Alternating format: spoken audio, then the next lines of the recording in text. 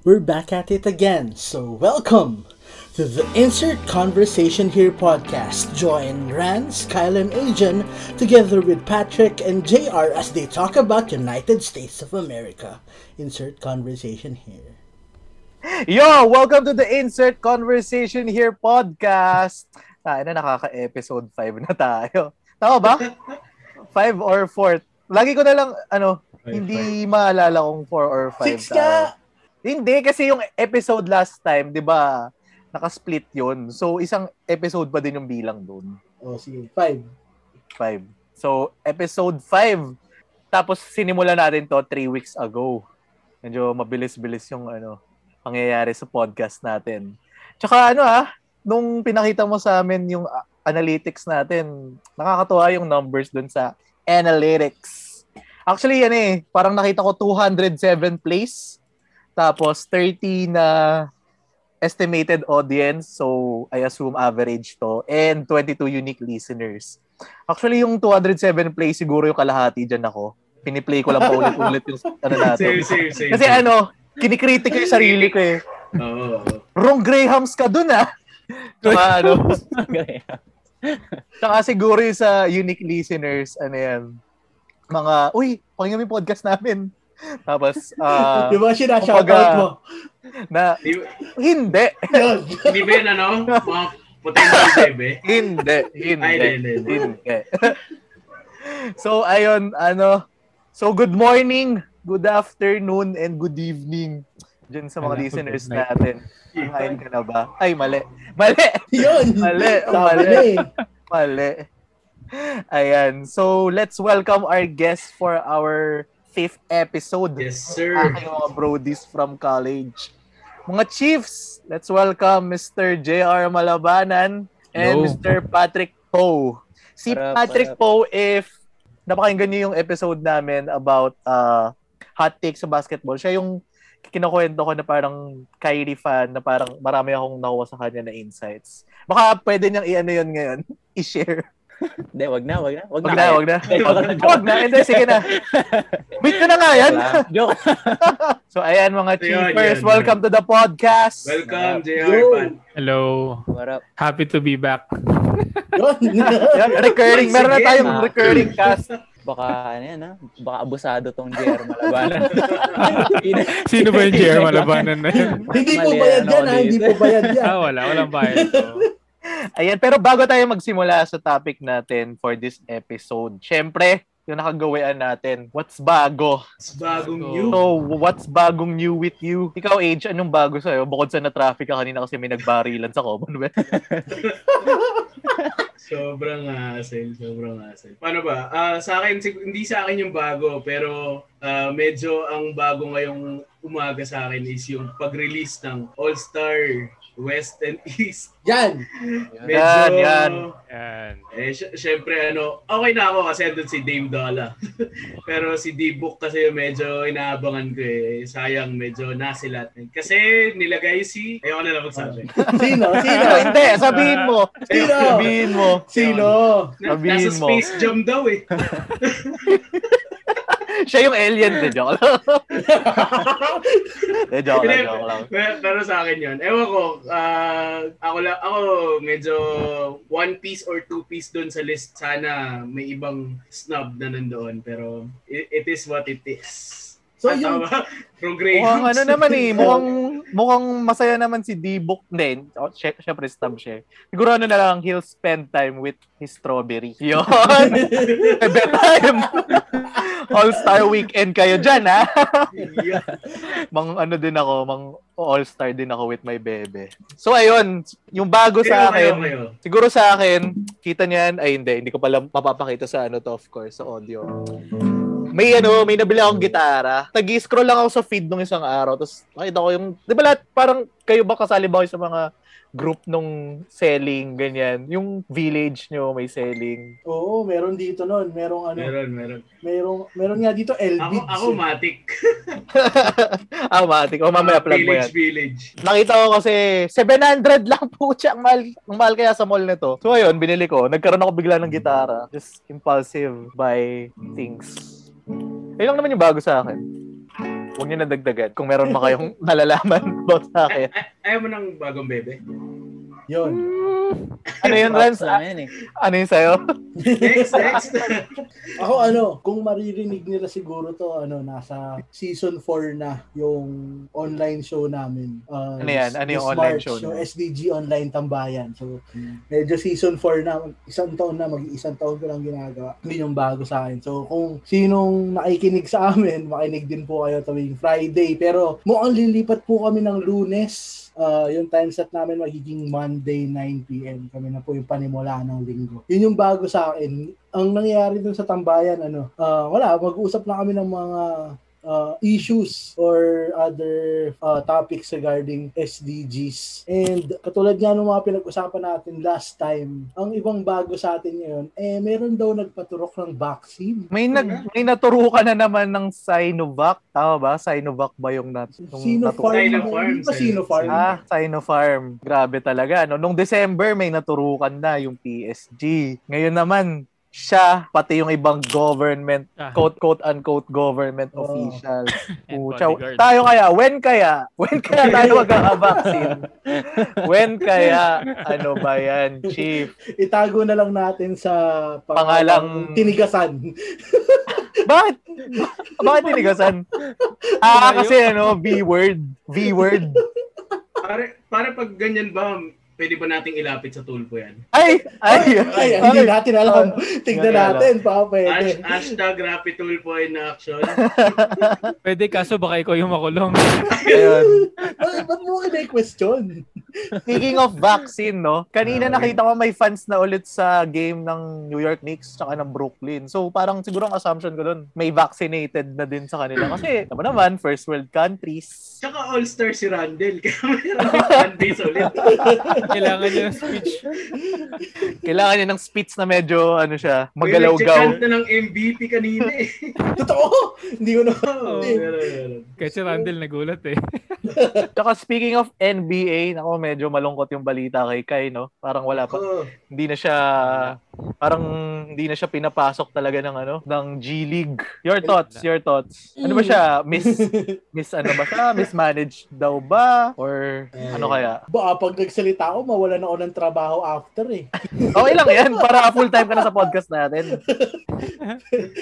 Pero yung isa nang napag-usapan natin, parang mishandled yung nangyari sa kanya. Hindi na nakikipag-communicate siguro ng ayos sa Ignite yung mga nag-handle kay Kai Sotto. Ang pinakamali talaga parang sobrang binabak ng Pilipinas yung Kai Sotto na maging part ng Gilas. So gusto nila nakaikot yung Kai Sotto sa alam niyo na yung nasa Gilas lang siya ganun. So kung ano nangyayari sa US, let go mo yan pag may ganap ka dito sa Pilipinas. So dapat hindi ganoon dapat naka-adjust tayo as ball club, country ball club.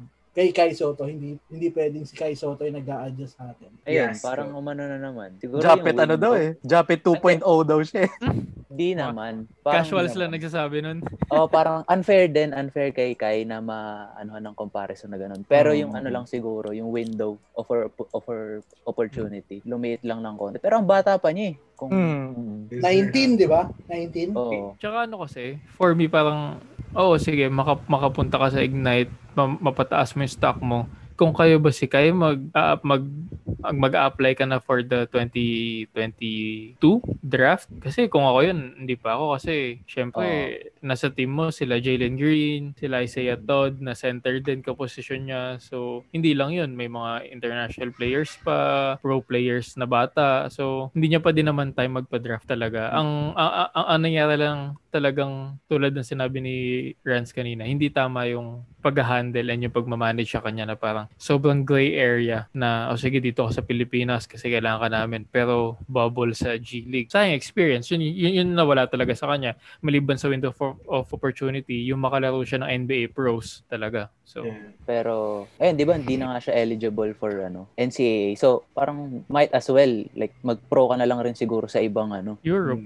Yun na yun eh. Wala ka nang kumbaga babalikan eh. Ewan ko kung open pa yung opportunities doon, pero ako yun nga, parang syempre sayang eh. We have that NBA dream for Kai. Pero hindi tayo pwede mag-duel lang doon. So parang ako tinitignan ko nga, baka open pa yung opportunities for the Europe basketball tsaka sa Australia. Na I think magiging fit din sa laruan niya, especially sa Australian basketball. So baka malay natin, redirection yun na mas mag-grow siya doon kesa sa NBA, sa US type of basketball. Yeah, tsaka sa NBL, sa Australia, notorious yung mga big men nila and mga forwards nila na talagang physical. So, matututunan niya yun. Tignan nyo lang sila Joe Ingles, sila Bogut, di ba? So, pagka nakuha niya yung physicality nun, better. Tsaka, nasa radar na siya. Yun yung kinaiba niya lang kay Japet. Kumbaga walang ganyang notoriety si Japet dati.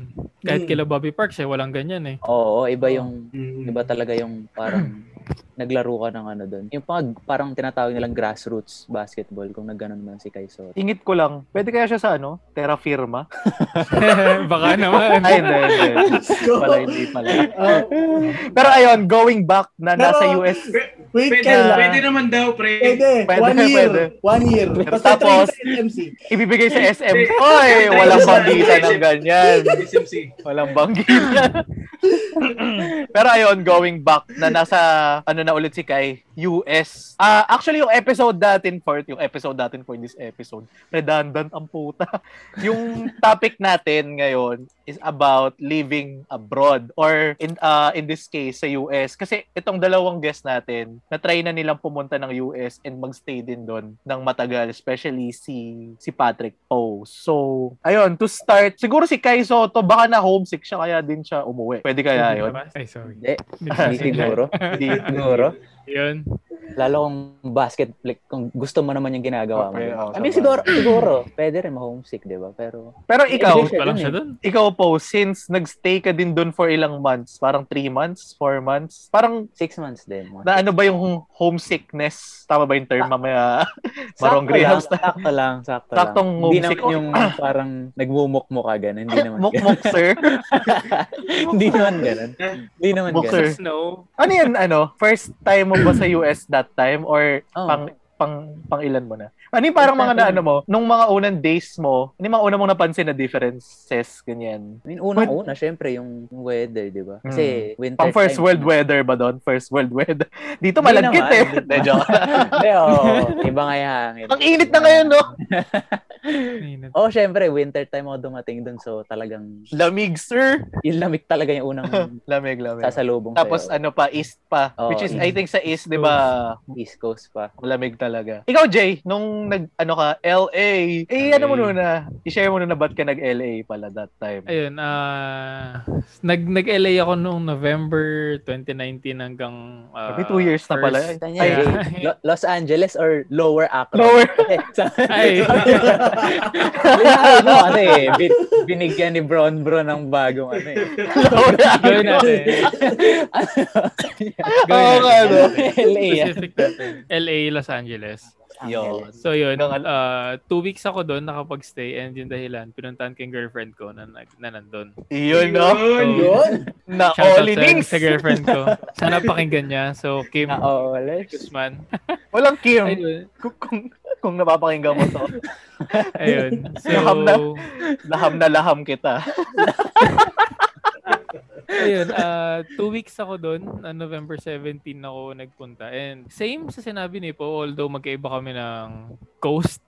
So, West Coast ako, Southwest technically. November, winter time pa din kahit walang winter, yung mga snow sa LA. Pero sobrang iba yung lamig nung time na nagpunta ako. Tapos, syempre, all my life, nasa Philippines ako. Tapos pagdating ko doon, bam, yung lamig, yung hangin.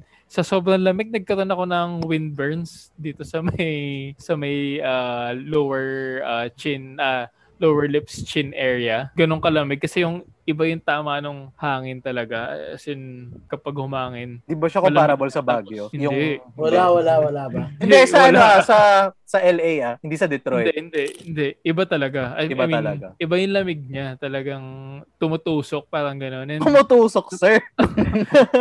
Isa pa yung mga napansin ko kasi syempre bago nga ako doon, so nag-adjust yung katawan ko. Hindi ako masyado pinapawisan kahit naglalakad na matagal ganun. Tapos nung sa best nag-park kami, then nakapag-basketball, jogging ganun. Yung pawis din parang tumutusok lalo pag hinahangin. Hindi ko talaga alam kasi siguro nga naninibago yung katawan. Ang weird lang kasi talagang doon mo makikita yung weather dun sa upper part ng equator. Diba? Yun yung talagang first na napansin ko, weather. How about sa food? Ano yung mga differences sa food na parang napawaw kayo, ganyan? Wow, witty! Wow, ito. Una na si Pollo, mas matagal siya dun eh. Yung serving, matagal una yun. Ayan, Serving. American Yung serving, size talaga. lahat American size. Mm. Like yung large sa atin dito, sabihin natin. Small lang doon. Sobrang, hindi, parang yung may next ano pa eh. XL, ganun. Oo, ganun. Mm. I mean, for sure, fast food lang naman yata yung iniisip natin. Mm-hmm. Ako, yun lang yung una ko naisip eh, fast food. Ano yung mga top, fast food nyo nung nandun ka? Para Ay, take note ng mga Jollibee, listeners gano'n, natin. may Jollibee naman doon, di ba? Meron May sa Jollibee, mga... meron. Ba't ka magja-Jollibee doon? Hindi, Wala iba ko talaga. na subukan. Iba yung Jollibee doon. Kasi yung Jollibee doon may halo-halo eh. Oo. Meron. Tsaka yung mga Halo-halo, chicken, tapos- yung mga Taas chicken, pa, yung mga chicken tas yung nila parang spaghetti nila, laki, di ba? beef yung ginagamit sa spaghetti nila. Weird. Oh. Pang first world, spaghetti. Ikaw po, ano yung mga usual food na naging go-to mo doon in terms of fast Naging food? go-to. Siguro ako, Tim Hortons. Sobrang daming Tim Hortons Ayun. sila. Mm. Sa Detroit, parang... Mga katimi Mga each. ka-French Oo. vanilli. Kasi Tim Yes. Hortons pa rin. Parang malapit lang sa Canada eh. Malapit pala sa Canada in Detroit. Oh, men. As in, isang tulay lang. Isang jeep lang, gano'n. Oh, parang isang Kabilang barrio lang, no? Total gate ka lang. lang. Yung tulay dun sa may Quiapo? Yung papunta. Ano yun?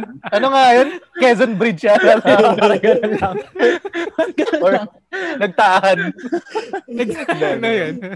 Iba pala yun. Ayun. Ano pa? Hindi rin ako parang Delta ako, kung alam niyo yun. Del. Ako. Mm. Oo. Yun, Parang Medyo medyo sa akin yan. rival siya ng dun eh. Rival siya ng Taco Bell. Mga ganun. Oh. McDonald's, yun pa rin, McDonald's. Pero di ba yung doon, yung inumin, parang Anli, yung Oo, Anli refillable. Only. Oo. Only diabetes. Oo, talaga. Oh, man. Lahat Anli sauce, lahat Anli. Hingi ka lang. Tsaka usong-uso yung mga drive-ins, no? Like Sonic. Yun, Oh, isa pa. yun. Sonic, sobrang solid nun. May mga parang may mga fast food sila na parang regional. Yung di siya, yung kagaya na nasabi mo, Sonic. Parang wala naman siya dito sa Pilipinas. More on parang regional siya. Parang yung mga Tapos, tanda mo po yung pinag-usapan natin yung Carl's Jr. Tas sa East, iba siya. Pero same, parang iba siya parang ng pangalan. iba lang yung pangalan niya. Pero lahat, yung logo, yung font, gano'n. Tapos Yun yung di ko yung gets kung ba. menu same lang. Pero iba yung tawag nila. Sa LA, Los Angeles, Carl's Jr. Dun sa Detroit, nakalimutan ko yung tawag eh. Pero iba yung pangalan niya. Pero Carl's Jr. pa din. Technically yun. May Yung convenience. parang Lahat, logo, ganun. yung branding, ganun. Oo, pati food. Anong nila? Anong delicacy nila? Ang Carl's Jr., mga burger din eh. Mga burger din. Oh, yun yung pag nasa Lakers game ka, kapag nanalo sila or kung anong promo man, meron kang free burger or kung ano. Mas madaming burger. Di last season, ang daming free. Pwede ba yun? Oo, sa ano. Bakit, medyo Age? nakalimutan. Bakit madaming free? Sorry, tama ba ako nang narinig? Pag nananalo, Oo, parang meron sila mga, halimbawa, Kasi marami silang panalo last year. Or last year. yes. kapag na-hold nila yung kalaban nila under 111 points and panalo sila, may free yung fans. Pakita lang nila yung ticket nila sa Carl's Jr. kung saan man na yung partner nila. Ganun. May mga promo yung mga NBA teams na ganun. Dito, pag nanood ka ng basketball, parang double yung price ng tubig eh. Tsaka sa Moa Arena eh. Wala pang takip. Okay lang eh. Bawal pa yun. Tapos Sa atin, tender juicy hotdog. Literal na no cup no? Pag nasa Araneta nga, may libreng amoy pa pag general. Pero since Jay, parang binanggit mo na yung iba yung Carl's Jr. sa LA. Ikaw nung nasa LA ka, ano yung mga finood trip niyo ni Bebe girl? Bebe. sa fast food talagang meron kasing malapit na McDo sa kanila as in sunod na kanto lang. So yun yung isa sa mga go-to namin and yung mga go-to Popeyes, then mas Popeyes talagang yung chicken ng Popeyes doon iba compared. Hindi naman siya ibang-iba pero may distinct siyang parang difference talaga na mas masarap yun nandun of course. Tapos mas madami kasi kaming nakainan kasi kami ni Kim kami medyo nag-California. Hindi naman California tour pero nag-tour kami parang nakapag-Disney kami then sabihin ko Resorts World. Hindi siya Resorts World. Ano nga yan? Universal Studios.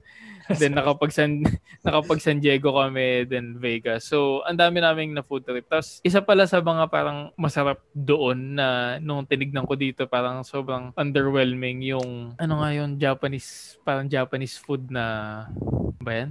Binaring up ko, nakalimutan ko. Kiko Fuji. Hindi. May pagka-fast food din siya. Sige, kapag ka na... Pag naalala mo na lang. Tokyo, mga ganun. Hindi, wala. Pero may doon may mga Red Ribbon, mga ganun doon. Sa LA, So, ang cool din kasi medyo malaki din yung Filipino community sa Los Angeles. Pero walang Paris doon, walang Paris. Wala.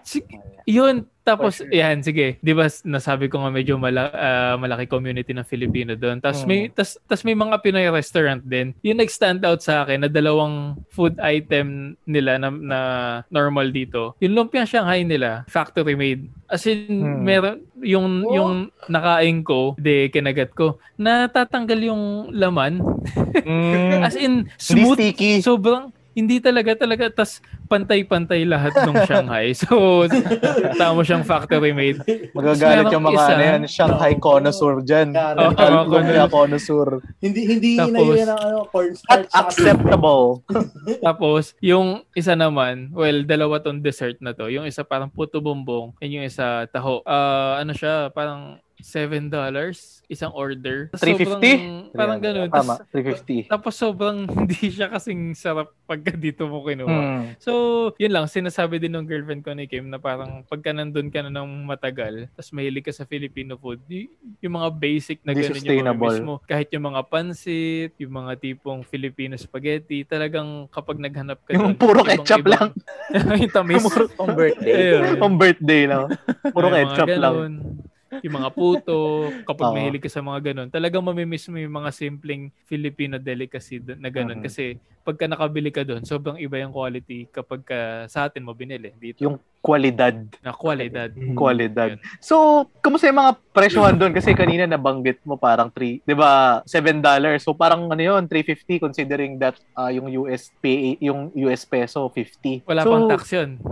So, may tax pa. Ayan. Sige, kwento niyo yung mga ganun na parang may mga tax ka pang i-consider. Parang wag kang muna mabigla. Like, wag kang mag-base muna sa makikita mo sa menu. Kung ano yung menu or sa tag. Kasi pa nga after tax pa or before tax pa yun . Tapos, depende pa sa state at city yung tax mo. Parang tulad nung nasa LA kami, ganito yung tax. Tapos, nung nag-San Diego kami, mas mababa yung tax. So, iba-iba talaga siya. Parang yun, nakikwento ko sa inyo dati. Yung McDo nila, may dollar menu. Halimbawa, bibili ka McFlurry, $1, ganun. Pero babayaran mo, $1.67. Almost 2. So, hindi talaga siya yung final price. Unlike sa atin sa Pilipinas. Kung ano yung makita mo inclusive sa menu. After tax na lahat yan. So, di ba parang kung hindi ka naman nagbabakasyon lang, kung doon ka, parang iba kasi yung cost of living. Oo. Like, cost of living. Kaya so, technically, kung hindi ka magko-convert, parang ayos lang yung presyo. Parang tama lang. Parang eventually maano ka na rin Masanay. Parang part na yun pag na-acclimate ka sa una, ganun. Wag mo din gagawin, lalo pag nagbabakasyon ka sa ibang bansa, wag ka magko-convert to peso. Kasi lahat mahal. Lahat talaga mahal. Tulad ng sinabi ni Kyle, puto bumbong $350 dito. 30 pesos lang yun, di ba? So, nakabili na ako ng burger doon. Kapag kinonvert mo talaga, hindi talaga siya maganda. Just live in the moment. Ahabol ko lang sa burger. Kung nasa burger topic pa tayo, Five Guys, tsaka Culver's. Yan. Take note yan, mga listeners. Take note yan. Lalo sa mga on the list sa East Coast, Five Guys, tsaka Culver's. Wait lang. Kasi puro burger, di ba? As a Filipino, saan kayo nakakakain ng kanin? Sa bahay. Honestly, hindi ko hinanap yung kanin. Carbs. Sa kanin. And personally, hindi din ako mahilig sa kanin. So, pag nagkakanin sila Kim sa bahay, Sa sila lang bahay yung lang. nagkakanin. Pero sila lang talaga. Tapos yung kanin nila doon, side dish. Extra order siya. Hindi talaga siya tulad dito na tapsilog. Yun yung main course. Kasi yung side dish sa kanila, di ba sabi mo kanin is side dish, yun yung parang mga carrots, green peas na side dish. Parang lang siya. Supplementary dun sa food talaga na pampabusog lalo. Ganun. Like, mga Dagdag ko lang dun sa burger nung nag-land ako same night as in pag-alis namin sa airport. Alam ko mainstream na to, nakikita nyo kahit nandito tayo, In and Out. Sarap. Ano nga yun? Amen. So, In and Out burger, talaga siya. In and Out. Siya yung sikat na burger sa West Coast. So pagka natikman nyo yung kung mapunta man kayo doon sa mga listener nila, sobrang solid kapag nag-LA kayo or sa kahit saan sa West Coast. Pag natikman yung In and Out, yes. Tamang-tama pala yung kuha natin kay JR po, no? Si JR yung kumbaga west side ng mga west side. Joke lang. Oo. Bawal. Safe tayo dito. Efas. Baka may mag-drive-by eh. Tapos si Pao naman is represent. Actually, ikaw po, di ba? Na mo yung East Coast na nalakbay mo. Parang hindi ka lang nasa Detroit nung time na yun eh. Lakbay. Parang adventure. Ano rin. Pabalik-balik din sa Chicago. Kwento mo yung experience na yun. Nagpunta ka sa iba't ibang states. States yun, di ba? States ba natin? States pa rin. Okay naman. Syempre, masaya. Parang first time. Transpo, ganun. Paano ka doon pumunta? Na-try ko by car tsaka by train. Kala ko by accident. Amtrak. Solid. Amtrak. By accident, ano yung hangover? Parang railway, nila. Mali yung joke na yun. Yung Parang sa GTA San Andreas ng mga tren, ganun. Parang ganun, Parang sa mga Union Station na mga city. Ayun, okay din. Parang yun, PNR? Pag Yun. Exactly. Parang PNR na first class, ganun. Times 1,000. Di joke lang. Grabe. Para siyang MRT na hindi lagi nasisira. Hindi, yung MRT siya pang city train siya. Yung binabanggit PNR siya actually. Oo, yung mga pang province to province. First diba yung PNR? Yung PNR nakakarating ng Bicol dati yun. Parang Pero gano'n. share ko lang kasi kanina, Kyle, kung SML mo lang. SML. may kasama rin kasi ako kanina na friend namin ni Kyle na pupunta rin ng US mid 2021. So pinag-uusapan namin kanina na parang I don't know if you'll agree na napaka-importante talaga na meron kang sariling kotse sa US, especially if you're driving from state to state. Lalo na kayang mabiyahe yung iba't ibang state in a span of hours. Kasi parang yung mga makakasama niya, yung mga friends niya rito sa Pilipinas na sabay-sabay silang magmamay. Diba, walay eh. The dream! Massachusetts, then may NY. So iba-iba talaga. Para napag-usapan lang namin na mahalaga or hindi naman sa sobrang necessity siya, pero it's a key. It's a plus. Plus points talaga pag meron kang auto sa US. Lalo na kung like hindi ka naman sa main city nakatira ganun. Lalo na kung para sa bandang suburbs ka nakatira. Yun talaga mahirap. Ang layo kasi ng mga lugar doon eh. So ikaw, lagi ka nakakotse noon kapag pupunta ka sa mga from point A to point B. Pag day to day talaga kotse talaga. Like pero nung nagpunta ako ng Chicago, doon lang ako, alam ko naman na city naman yung pupuntahan ko. Nag-train na lang ako, tapos Uber na lang. Uber. Nakakamiss yung Uber, no? Ang mura ng Uber dati sa Pilipinas eh. Agree din ako dun sa point ni Po tsaka ni Adrian dun sa kotse kasi talaga must have siya. Lalo nga kung sa mga suburbs ka, tapos interstate. Pero sobrang naging fan kasi ako ng public transport sa US. Talagang nung bumalik talaga ako dito. Comparison. Parang ba't ako nandito? Hindi naman.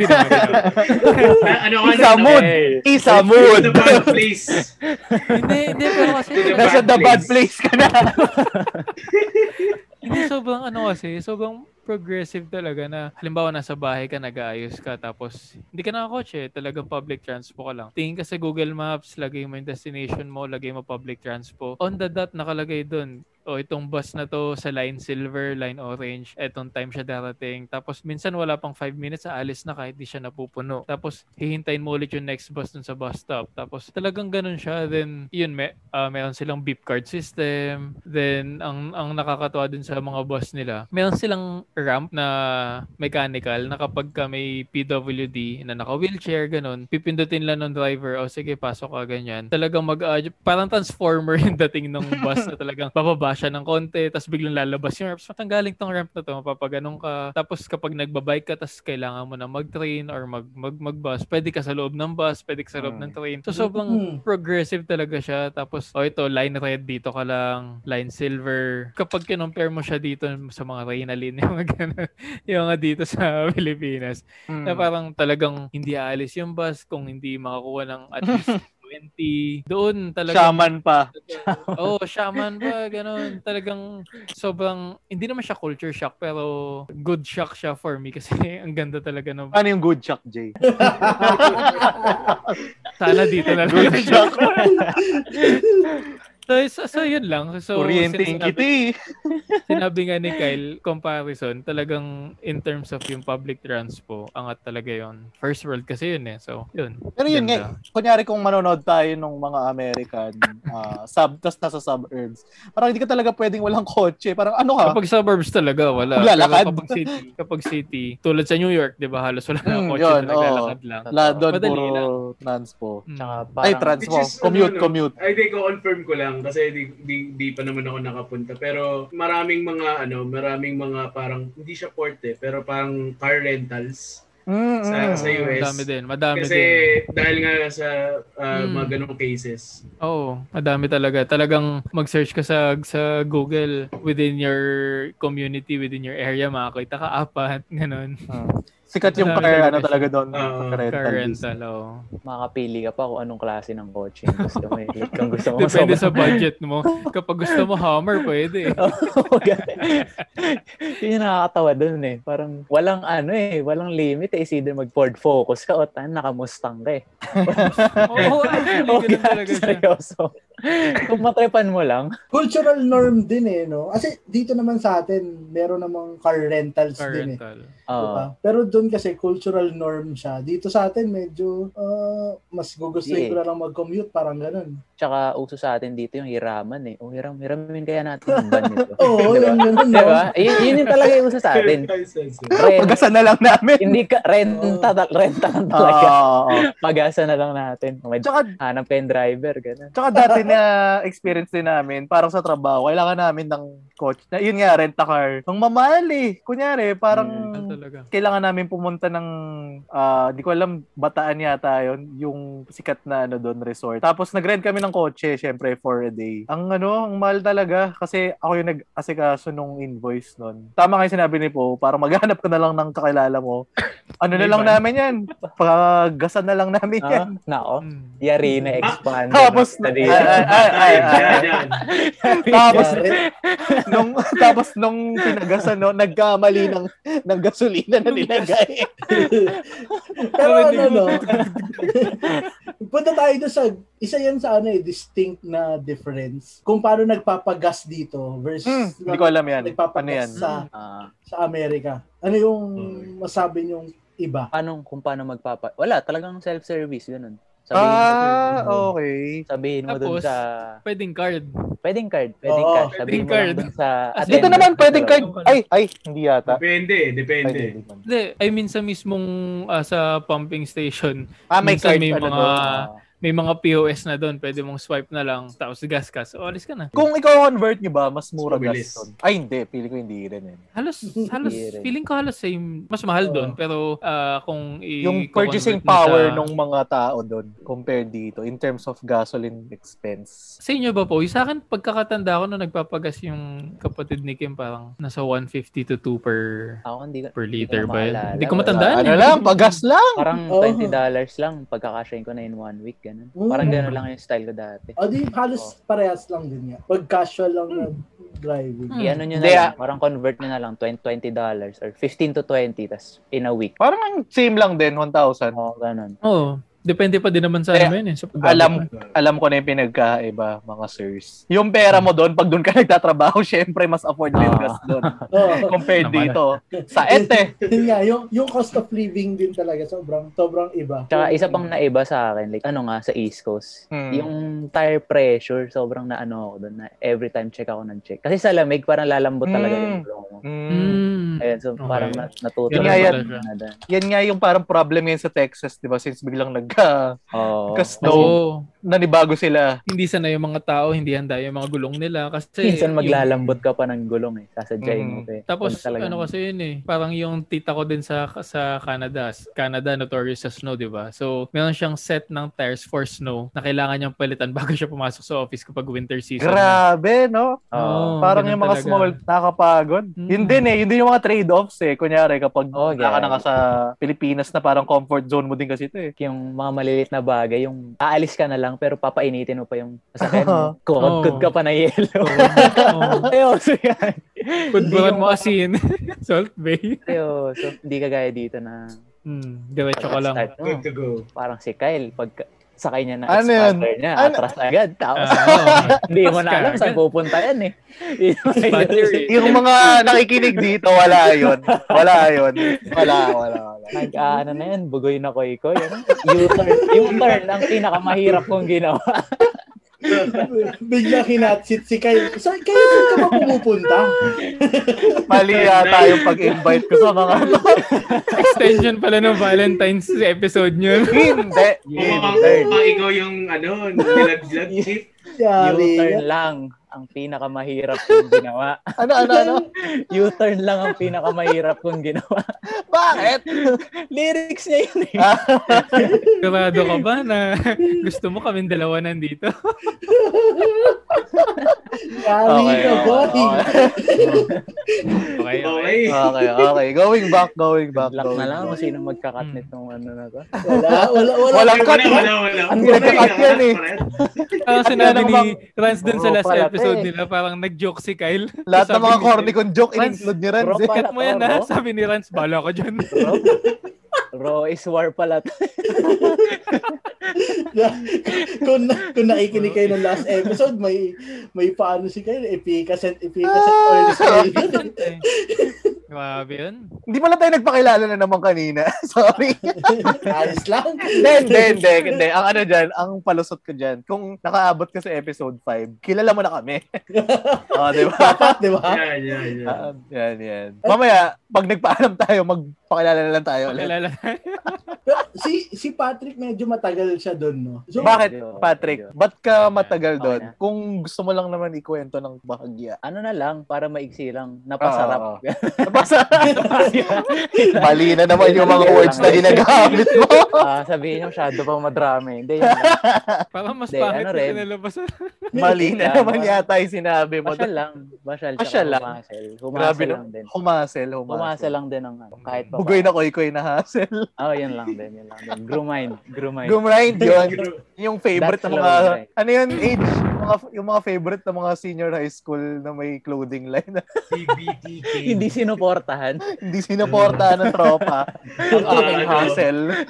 Support local. Hindi, joke lang. Joke lang. Yung mga senior high na nakikinig dito, na students na age. Pero naging problema BBTK. Don't blame the... Ding dong, bili tayong kush. Yun ba? Nakita nyo ba yan? Legit, diba? May dumating Ano yun? May damit yun. Bili tayo kush. Hindi mo alamin kayo. Naman. Pa-sponsor mo. Padala. Lagi. Na-featured sa yun. DBTK, baka naman. Na-featured sa Purveyor. Napa-double check ako. Seryoso ba? Nakahiga pa si Ding Dong eh. Ayan, yung mga nasa damit tayo. Punta tayo sa mga damit. Kasi, actually, meron akong isisingit pero mamaya na. Sinabi ni Poe, kush. Kasi di ba mga, yung mga damit doon, parang dito kasi pag branded, yung mga Gap. Nabanggit ni Poe yan nung nag-uusap kami. Yung mga branded dito. About Dickies pa nga yung nabanggit ni Poe nun eh. Normal lang doon, parang blue corner lang doon ata. Hindi doon naman kasi wala talagang pakialamanan kung anong suot mo eh. Sobrang cliche man. Parang nasa sayo na lang yun. Nasa sarili mo na lang. Kaya nga 'di ba sikat yung mga thrift shop doon. Kasi talagang nasa nagdadala na yun eh. Kung ano naman suot mo eh. Pakialam ba nila? Tanggap ka naman eh. Yun. Tanggap ka ba, Ail? Pwede na. Nakarami na nalaglag kay Kyle. Kaya nga eh. Parang mali yan. De, eto. Nabanggit na natin yung ding-dong ba? Ano nga ulit yung ano? Doon. So, di ba may mga states kasi na legal doon para especially sa California. Yung buong state ba ng California? Alos. Yung buong Detroit. Amoy chonky. Hindi, seryoso. Actually, para maglalakad ka lang doon, makakaamoy ka. Talaga. Feeling ko din talaga merong psychology behind it na yung mga first world countries talaga since mas progressive, ganyan. So doon, legal talaga yung mga for recreational use doon. Dito parang hanggang hanggang quote-unquote medical use lang tayo, hindi pa mapasa-pasa eh. Tapos, meron akong kwento dyan. Nung nasa Las Vegas kami, talagang, syempre, mag-Uber ka doon, ganyan. Makakita ka ng mga billboard, ng mga out-of-home advertising sa mga bus, sa mga kotse. Nakita mo yung DBTK? I-deliver nila i-deliver nila sa doorstep mo, sa hotel mo, yung order mong halaman. Halaman, no? Plantito pala. Oo nga eh.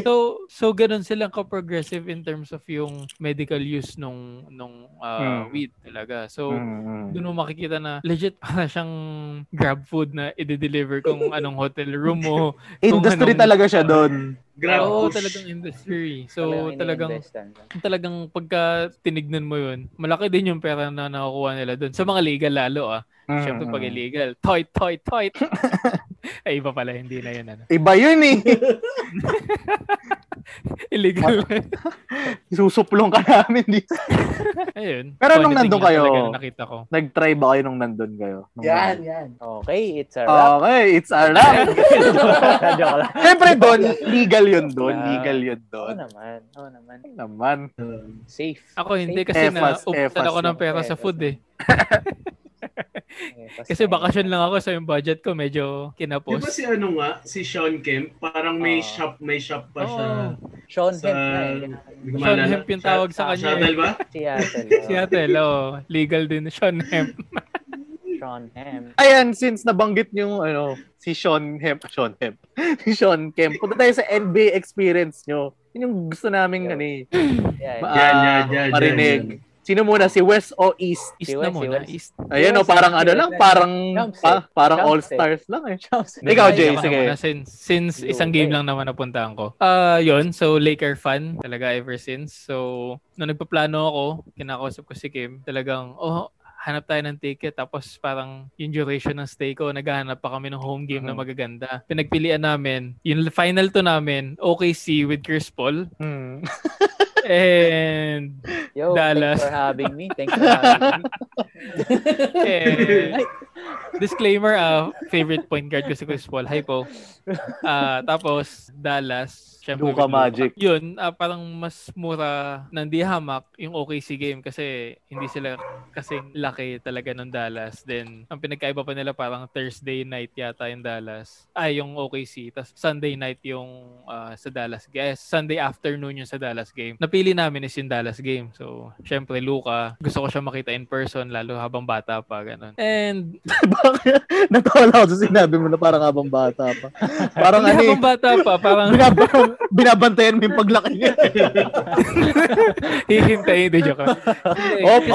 Op. Siyempre, rising star. Tapos makikita mo siya against LeBron, di ba? So, yun talaga napili naming game. And yung atmosphere, start muna tayo sa Staples Center. Ang ganda ng Staples Center kahit medyo luma na siya. Medyo maliit yung building niya. Tapos, paikot lang siya. Kapag tinitigan mo sa labas, parang yung loob, paano kaya ang laki ng loob. Tapos pag sa labas, parang ganun lang siya. Ang ano no? Ang illusion. Ironically, medyo maliit din yung loob, yung mga hallway. Tapos parang wala siyang masyadong stairs. Legit spiral lang siya paakyat, pababa. So medyo nakakalito sa loob. Parang Araneta. Medyo ganun. Tapos mas maganda lang, syempre. Syempre. Ang daming may merch store. Ang nakakainis lang doon, hati sila ng Clippers kahit sa merch, so hindi na tayo pupunta doon. Tapos ayun, so yung seat namin, since parang nabanggit mo doon sa parang flow na, yung seat namin ni Kim, pag i-compare mo dito lower box, so medyo malapit na. Lower box. Medyo mahal, pero lower box. Then sa likod kami ng ring, tas yung side namin na isa, yung sa left side namin, Lakers bench. So medyo maganda talaga yung pwesto. Then sa taas ko, pag tiningala ko, yung banners nandun. So, tsaka yung jerseys. So, ang saya, ang ganda ng feeling. Then nakapasok kami, nag-shoot around sila. And ganda talagang pag home game, legit home game, at least 85% ng fans kung ano yung team na nasa home. So, Lakers yung time na yun. And di nakakatawa, nag-starting lineup. Since gusto ko nga si Luka, ina-announce yung starting lineup ng Dallas, ganyan. Nung nakasuot ka ng Lakers nun, Jay? Shirt lang kasi medyo mahal yung jersey. Hindi, jacket. Yung hoodie mo na Lakers. Yung hoodie. Jacket pala yung suot ko nun. Tapos, sinabi si Luka sa starting lineup, nag-cheer ako kasi nga, first time ko makita ng legit NBA game . So, lahat tinitake in ko lang. Tapos, pagka-cheer ko, Luka down, gumanon ako. Tinignan ako ng mga katabi namin. Sino ka? Takot. Kasi yun, parang ang saya lang kasi ang daming nangyayari, ang daming parang on-court activities sa timeouts, gano'n. Tapos ang nakakatuwa, syempre nag-hope ako si Kobe kung nandun siya sadly, hindi siya nakapunta. Ang maganda lang, courtside, ang daming celebrity. Si Jack nandun ng time na Jack Nicholson. Then si Adam Levine, tsaka yung asawa niya, nakalimutan ang pangalan ng asawa niya, and doon. Then, nung halftime, in-honor ng Lakers si Dirk. Kasi parang... Dallas game. Sa Dallas, ganun. Kailan yung yan ba yung before after yan nung tinrash talk ni Kobe si Luka? Na nag-Slovenian si Kobe? Or malayo? Before pa yate. November kasi si JR . Yun. Before. Tapos parang December. December, January game okay, yata yun . Sayang nga. So, yun, talagang nag-wish ako makita siya. Pero nakita ko si Dirk na NBA legend. Nice. Hindi ko alam yun na nakita mo si Dirk nung araw na yun. Andun siya. Tapos nasa lower box ako, kitang-kita ko siya kasi tangkad niya. 7-footer shot, sampayat niya. Pero talagang alam mo yung aura ng basketball player. Nakikita mo kahit naka-street clothes lang siya. Tapos, yun, yung NBA game, talagang tinitake in ko siya. Although, kahit nag-video ko ng pakunti-kunti, talagang tinitake in ko lahat. Kasi nga, since basketball player ako and fanatic, talagang tinitignan ko lahat ng isang movement ng players, yung banggaan, ganun. And masasabi ko lang, ibang klase si LeBron, yung speed niya. Hindi siya kasing yung stop and go nila Kyrie, pero yung speed niya, tapos babangga, tapos titigil. Yung mata ni Paul nung nag-Kyrie. Ibang-iba yung level ng panonood mo na NBA kasi nakapanood din tayo ng PBA syempre live. Ibang-iba talaga. Tapos bakit kaya iba? Siguro dahil kaya iba? Kaya firma, di joke lang. Ito ang liga. Tapos yun, si AD talagang ang tangkad niya almost AD, OMG. Tapos ang bilis niya for his size. Talagang ganoon. Tapos si Luka, tapos talagang si Luka, nakikita ko generational talent. Yung kapag sinasabi nilang ang bagal niya kumilos talaga, mabagal siya kumilos on the court. Si Luka, kasi hindi naman siya flashy . Oo, tapos yung pag-create niya ng space, sobrang elite. Solid, no? Talagang aabot ng Europe. Di ba parang may sinabi si Pierce dati na parang si Luka, ganun siya. Sa mga basketball fanatics talaga, totoo yung sinabi ni Pierce, pero syempre times 10, mas magaling of course offensively. Pero yung base, yung foundation ni Paul Pierce, kung gaano siya kabagal, kung gaano siya ka-hefty, kung gaano siya ka-physical. Ganon si Luka and more talaga. Tapos yung shooting form niya talaga. Tapos talagang yung bilis lang ng player tumakbo up and down the court. Talagang watching in ka lang talaga pagka napapanood mo na sila. Yung Luka level magic of basketball ng NBA. Kahit hindi sila LeBron, kahit sila Rondo, Sila KCP. Sila KCP. May kwento lang ako. Sisingit ko lang. Kasi parang pinapanood ko yung mga highlights ni JR. Kasi di ba sa Instagram may highlights. Tapos si JR kasi background lang. Parang hindi niya gusto si KCP dati. So di ba ini-introduce na yung Lakers lineup. Eh di si JR. Woo! Tapos nung si Kentavious Caldwell po. Wala kang maririnig sa kanya. Tapos parang may small pause. Tapos after nung si KCP na nag-ano ulit siya. Wala lang. Siningit ko lang. Tapos talaga, sorry medyo napahaba. Pero hindi, okay lang. Natutuwa lang ako ikwento na experience ko. Kasi may isang play pa doon. Hindi ko lang si Rondo or si Broad yung naghahawak ng bola. Nagpa-facilitate. Kasi di ba si Dwight talagang high flyer hanggang nung nasa Lakers siya. Hanggang ngayon. Merong isang play doon. Bigla lang hinagis nung ball handler yung bola.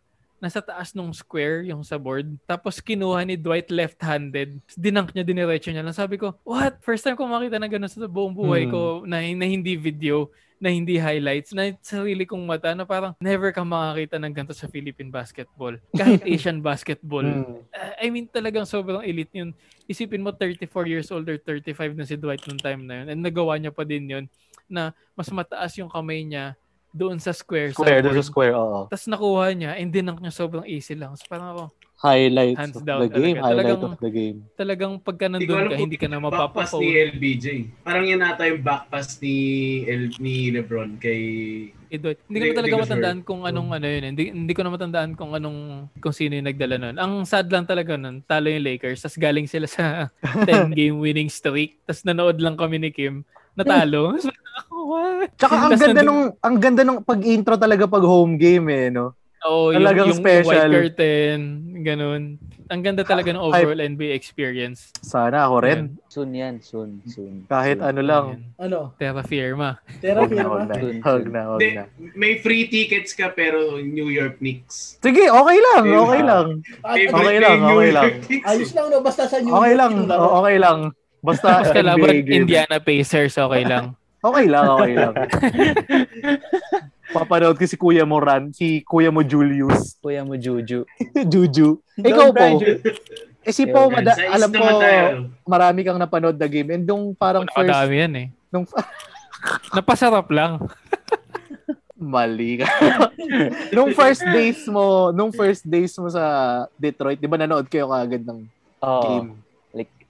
Nakita mo agad yung yung mahal mo sa buhay. Yung mo. Man. Yung Diyos mo. Gagi.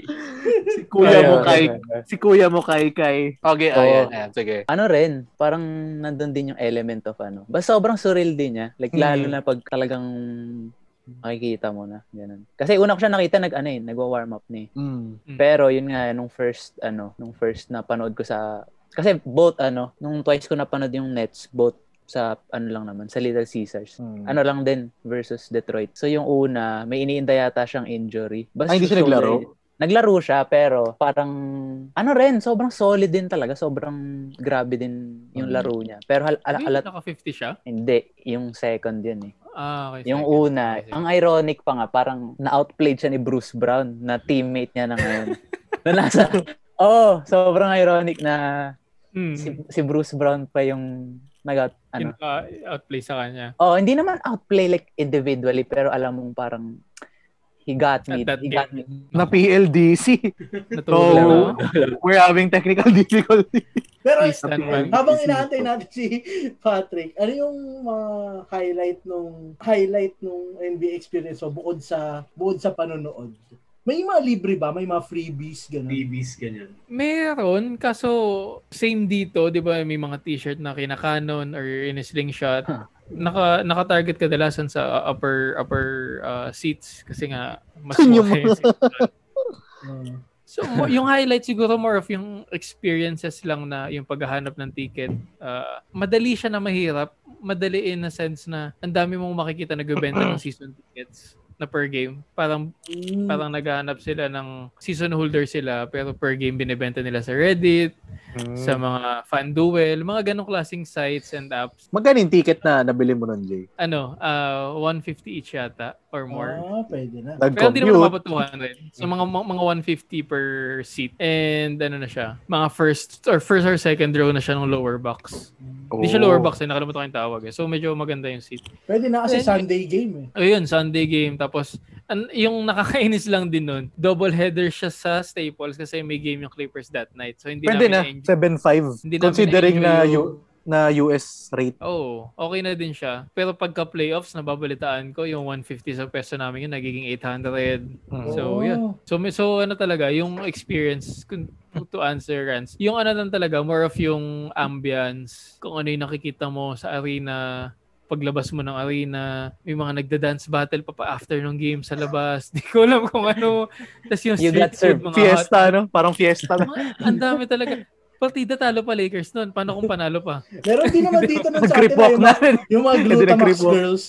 Glutamax girls. Yun din, yung mga cheerleader, yung Laker girls. Kasi di ba pagkakaalam ko, may sarili din silang team and tryout. So talagang professional din sila. So yung mga ganong klaseng experience na talagang alam mo yung business na binild ng NBA, nakikita mo siya firsthand sa mga simple things like kahit yung mga seating, may mga nagdadala ng hindi naman nagdadala, nagbebenta ng popcorn, ng hotdogs, although same sa Araneta, mahal yung food and mga tubig doon sa arena. Tapos pwede magdala ng sarili bottle cup doon, Jay. Pwede yung bottle cup. Pwede. Dito lang hindi. Walang batuhan dito. Binabato kasi. Sa kuneta yata pwede, sa kuneta. Ang bawal lang doon, halimbawa may water container ka, bawal ka magpasok ng liquid, kailangan mo itapon or inumin kung ano man yung liquid. Ano yun eh, safety standard kasi yun eh. Kasi di ba minsan yung bomb, parang liquid bomb. Tapos may mga water fountain naman sila sa loob kung ayaw mo bumili dun sa mga kiosk nila. Nice. So, pwede ka mag-refill. So, ang dami talaga. Yung mga simpleng ganun lang. Tapos may isang pag-giveaway doon. Parang kiosk din siya sa labas sa hallway. Input mo lang yung details mo, ticket number. Then, may spin siya doon sa digital screen. Pwede kang manalo ng hotel stay sa Las Vegas. Mga ganun klaseng ano lang. Ang cool lang. Hindi kami nanalo. So, pero, ayun. Panalo ka na, andun ka eh. Oo, I mean, syempre, yung mga ganong klase lang. Tapos kasama mo pa si Baby. Si Baby. Syempre, si Baby. Syempre, yung experience doon, Jay, panalo ka na. Anyway, balik tayo kay Pau. Nagbalik na siya. Yes, sir. Asan na tayo, Pau? Bruce Brown, Kyrie. Ikaw po, paano mo ma-explain sa amin or paano mo mapapavisualize sa amin yung Little Caesars Arena? Pagkano yung ticket mo nun? Siyempre, yung as a facility talaga, ibang klase. Like, iba siya sa Palace, di ba? Yung Palace dati. Oo, yung Palace of Auburn Hills. Palace Pool Club. De joke lang. Na kaya maka-cancel ka na talaga eh. Saan ka papunta eh. Yari tayo. Ikaw may shout-out naman si Kyle. Miss ko na. Dahil nabanggit mo yung Palace of Auburn Hills, parang low-key, parang medyo na parang gusto ko, kasi growing up, medyo Pistons fans din ako eh. So, parang gusto ko rin ma-experience yung The Palace kasi lalo na yung brawl, di ba? Yung Malice in the Palace, nalaman natin. So ang na-realize ko, ang layo pala talaga niya ang layo niya sa Detroit mismo. Kasi hindi siya sa Detroit eh. Yung Auburn Hills. So ang layo pala talaga niya. Tapos parang ang lungkot parang siyang nasa gilid ng City. Parang siyang kung paano yung Philippine Arena, parang siyang nasa gilid ng expressway. Highway? Pero parang siyang nasa gilid ng parang makikita mo siya pag nasa expressway siya. Uso talaga yung suntukan sa ganun eh, no? Yung mga nasa gilid. Pag nasa expressway. Dati. Ayun. Pero yung Little Caesars maganda rin siya, pero so far mas maganda yung yung Pfizer Forum sa downtown yung Little Caesars. As in sa downtown, like katabi ng yung Ford Stadium, like yung baseball team ng Detroit, yung Tigers. As in magkakatabi lang talaga sila. So yun, parang yung in terms of facility, iba talaga yung pro sports sa Tate. Sa Tate? Pero yan, going back kay Kyrie, isa lang naman talaga pinunta ko doon kung ma-prove talaga na sobrang graceful ba talaga gumalaw ng mga superstars. Kala ko si Blake Griffin yung pinunta ko. Hindi. Hindi siya naglaro eh. Blake. Hindi siya naglaro both games na napanood ko yung Pistons. Pero yung isang game, si D. Rose. Si Derek. Si Derek Si Derek Monasterio. Si Pooh. Si Pooh. What po? Yun yung nickname Pooh. niya eh. Nickname niya Pooh. As in Winnie the Pooh. Oh. Ano, Marami kang napanood. Ano yung pinaka-gusto mong game? Gusto ko yung second game Nets versus Pistons kasi Kasi 50 points si Kyrie doon. 45. Sobrang 45 ng game. 45. Pinawian niya si Bruce Brown. Sobrang like, yung mga Took it highlights personally. Parang doon ko masasabi na yung mapapanood mong highlights sa YouTube, parang masasabi mo, ay, nandyan ako nakita ko yan in person eh. Yun yung parang isa pang na take away doon sa panonood ng Iba yung feeling na yung makita mo sa highlight. Kasi nga, the next day, namatay si Mamba. Oh. Yun yung sobrang iron. Hindi ko alam kung ako ginagawan ko na lang din ng symbolic. Symbolism. Tears. May tears na tears. Tag tears. Yung isa naman Wisconsin, Cleveland versus Milwaukee. Hindi nakita mo yung idol mo doon si Sexton. Good night, guys. Si Young Bull. Pero naglaro ba siya nun? Hindi ko sure kung naglaro siya. Kasi si Giannis kay Giannis. Ayan. Punta tayo kay Giannis. Kwento mo kung gano'n ka-freak si Giannis. Parang parang taong kamagong eh. Makita mo yung talagang puno eh. Puso. Ba talaga yung iba yung build niya. Yun yung unang-unang mo. Kulay green pa yung jersey nila, no? Oo. Tuloy puro talaga.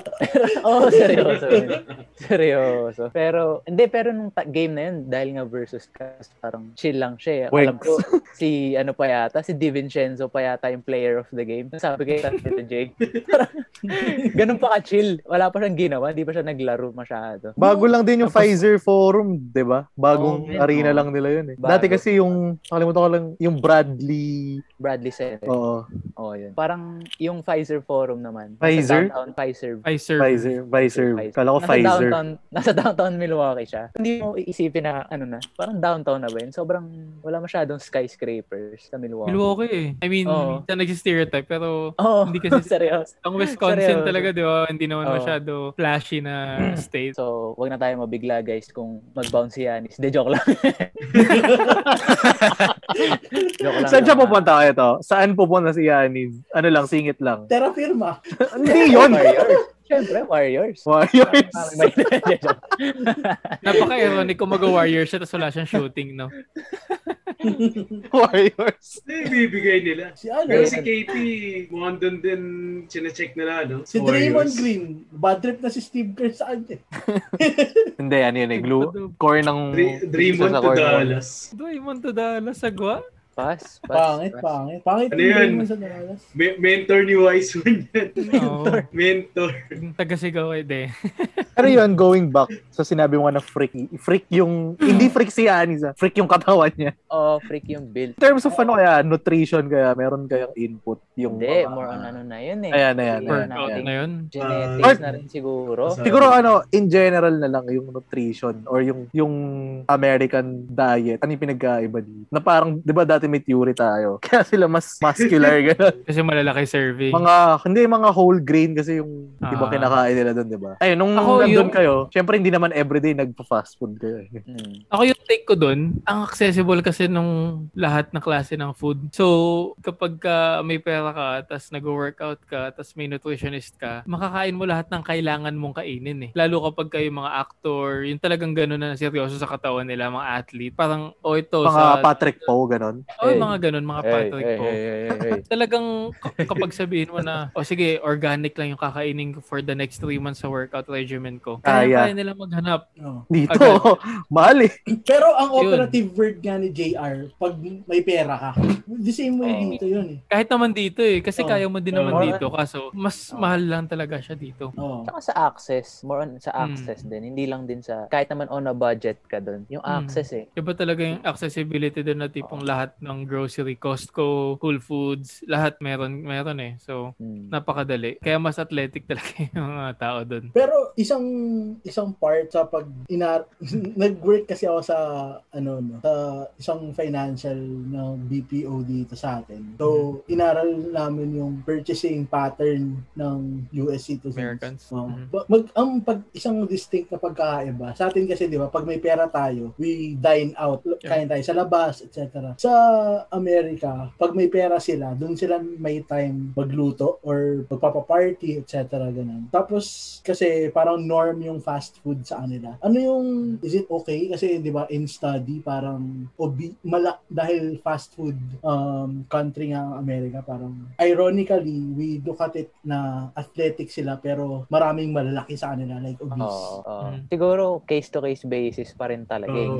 Hindi mo sila masasabi as a whole na pag Amerikano, 'di ba? Like nandun kitang-kita mo yung kitang-kita mo yung difference ng may mga obese tsaka meron namang sobrang grabe yung siguro lifestyle na lang din. Sugar kasi yung dun, 'di ba? Ano? Tsaka Sugar. Sige, Jay. Sugar.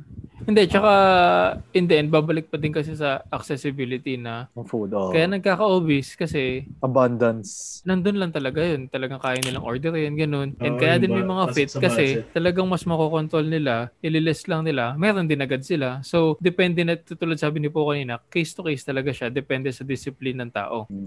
Tsaka kung naging stereotype lang talaga. Tsaka kung ang context mo naman kasi ay athlete, siyempre, hindi lang naman malilimit yan sa food intake. Meron pang ibang aspects na kasama sa discipline nila in order for them to have that physique. So, ako may take din nutrition-wise. Siyempre, yung quality ng meat na meron doon sa US. Totoo naman, dito, pag bumili ka ng meat, di mo alam kung... Meron. Ang mahirap dito sa atin, compared sa US, pag US food, US din yung kumakain. Pag quality local produce sa US, binebenta sa kapwa citizen nila pag nataga doon. Pag quality local produce sa atin dito, export quality. So, ine-export agad sa atin dito. Totoo. Pag local produce, sa local market mo din makikita. Dito, pag quality local produce, wala na Ine-export diba lately lang naging dito yung support local. So yun. Fix for itself talaga yun. Ano pa, Age? Anong mga gusto mo malaman sa kanila? Anong mga napuntahan nyo doon na wala dito? Siyempre, madami. wala talaga dito nun. Kasi nandun Ano ba? Anong? Like... Bars. May mga bars. Napuntahan doon. Singit ko sa siguro, TD Garden. Kaso walang game Parang... Pero, balita ko maganda doon Ayan na yung Boston. Sige, ikaw na ran. Boston fan ba si Oo. Die Hard, yan. Die Hard Boston yan. Kwentuhan mo. Low-key. Gusto ko rin na nakapunta ako sa TD Garden. Wala si Jason Batum doon. Kahit wala si Jason Batum. Wala eh. Ayun, tas wala. Yung lang din, yung Boston, yung City of Boston nasa whole. Sobrang ganda lang din yan. Tas alam mong sobrang sports town talaga nila kasi nung day na yun, wala kang Celtics game pero may Bruins game. Hockey season kasi. Tas talo pa. Naabutan pa namin na natapos yung game. So yung mga tao, alam mo sobrang down talaga nila. Sobrang down nung isang part ng city na yun. Na natalo yung Bruins. Kasi lahat ng sports team nila competitive Red Sox, Patriots, di ba? Totoo. Yung Boston, di ba, siya, New England yung state, tama ba? Massachusetts. Tapos, under sila ng New England na... parang so, parang yung mga tao ba doon, more may pagka-British ba yung mga ibang tao? Hindi naman. Parang kaya lang yata naging New England yun, historically, based sa pagkakalam ko, doon nila pinapadala via sale yung mga tea. Kaya may Boston Tea Party na, parang yung kasi yung nearest from Europe, from England. So, kasi siguro, nasa East Coast, sa bandang East. Siyempre, hindi ako historian. So, guys, huwag kayo magalit sana sa sinabi. Hindi 100% accurate yun. Saan doon yung Harvard, no? Nakapunta ng Harvard. Sa Harvard. Nag-ano ka doon? Apply ka doon sa Harvard? Nag-apply. Overqualified Overqualified. Wait lang, singit ko lang na alala ko tuloy yung mga unang days ng pandemic. Yung may Harvard something. Yung akala mo naman parang may entrance exam. Yung pala free registration. Free online class may congrats pa Congrats. Meron kayong nag-circulate na doktor. Tawa lang ako doon. Graduate daw ng Harvard. Yung nag-aano ng repolyo. Yung Nakaano ng Doc Adam. Yan. Yung Stanford, saan yung Stanford? Sa California ba yun? Sa California na lang. California. Ayun yung parang yung mga Ivy League schools eh. Ako naman yung Ivy League napuntahan siya. kong cool, USC. Trojans. Tas ang ganda ng campus talaga nila. Yung mga campus ng mga legit colleges tsaka university sa US. Their own city Parang gano'n na siya Their own village. Sobrang iba yung feeling sa loob na parang meron siyang gym for students, then katapat niya dorm. Tapos kaya kasi ako napunta doon, yung kapatid ni Kim may pinick up sa Amazon or FedEx or kung ano man delivery service. Tapos nandun din sa loob ng USC village. So parang ang cool lang na parang ang daming Campus talaga. Oo, talagang ganda talaga siya. Tapos sobrang ganda lang nung feeling. Kung nalaro niyo siguro yung game na Bully sa Rockstar, parang ganun yung feeling niya pero doblehin mo yung laki talaga ng campus. Parang up there talaga yung mga campus sa US, mga university. Nilaro ni Age yun yung Bully, pero sa totoong buhay. Bully. Joke. Wala ganun. Jay, totoo bang nasa gitna daw ng hood yung USC? Sabi ni Demar sa All the Smoke podcast. Hindi niya. Kaya doon niya pinili kaysa sa UCLA. Kasi sobrang posh daw sa UCLA. Kasi medyo malapit kila Kim yun. So, sila Kim kasi sa Hawthorne. Tapos, a few streets away, Crenshaw. Alam niyo naman kung saan stereotype. Kilala yung Crenshaw. Tapos, malapit sa Hawthorne tsaka Crenshaw, Compton. So, ano i-expect nyo? Tapos, malapit. Sabi niya. So, yun. Talagang, to answer your question, oo. Kaya, mas mas at home daw si Demar. Mas at home talaga siya doon. Talagang, hindi naman siya nakakatakot. I mean, sobrang sama kasi ng mga stereotype pag dumating na sa atin sa Pilipinas Pero yung hood sa hood talaga, andun yung mga, talagang makikita mo kung ano yung stereotype na nakikita mo sa mga series and mga films. Talagang nakikita mo doon sa US through yung mga everyday people na makakasalamuha mo. Everyday people. Florida people. May question ako para lang din sa mga listeners natin na baka... Hindi na sila imaginary listeners. Oo, hindi na. Yan. Pero half doon, ako din yun. Tayo. Hindi, question lang para may idea sila kasi we're talking about the US live. Ano ba, parang pwede ba tayo magbigay ng estimation kung sakaling mayroon silang yan. Meron silang plans na kunwari lang matapos yung pandemic soon. Magkano kaya magkano yung flight estimation pa lang ganun. Visa na makapunta lang doon. Visa Jay, and take flight. it away. Mahirap mag-estimate. Joke lang. Syempre iba pa rin depende sa location pero like yung parang range siguro na mabibigay natin sa kanila. Siguro kwento mo rin, Jay, yung visa application mo that time. Well, hindi naman siya tedious physically and yung process, pero tedious siya mentally. Kasi yung naging process... Pag-deny, no? Sayang yung Kasi, yung to give numbers, parang tatandaan ko na sa 8,000 mahigit pesos yung application for visa. Application lang yun. So, kung ma-deny ka, nagbigay ka ng 8,000 sa US Embassy. Thank you, no? TY na. Fixed yun, fixed. Tapos, ayun nga, yung process nun, talagang, papasa ka requirements, ganyan. Tapos, kapag okay na, papupuntahin ka for interview. Yung tedious dun, nakapila kayong lahat. Tapos, yung pag-interview, para nasa ano lang siya. Parang basically, parang teller siya sa bangko, pero mas secluded. Mas may mga cubicle, may mas segregation siya ng konti. Hindi naman segregation. Yung paghati-hati lang siya ng konti. Pero maririnig mo yung bits ng conversation kasi medyo naka-mic din yung nag-i-interview sa'yo. So pagka may narinig kang decline, tas may mga iiyak, medyo malapit ka na, syempre sa utak mo, what fuck, pag ako yan, nakakatakot, ganyan. So, ayun lang. So kung sa mga gusto mag-apply, lalo kapag medyo naging maluwag na, lalo ngayon si Biden, mas maluwag na konti. So kapag nagusto nyo, ayun, mga 8,400, 8,500 pesos fixed yun sa visa. Kapag pumasa kayo, kukunin yung passport nyo, then it's either 1 year validity or 10 years. So, pag sinulte ka 10 years validity mo, tourist visa. So, yun, mas okay yun. Then, yung flight, kinuha ko kasi parang direct flight tapos PAL. So,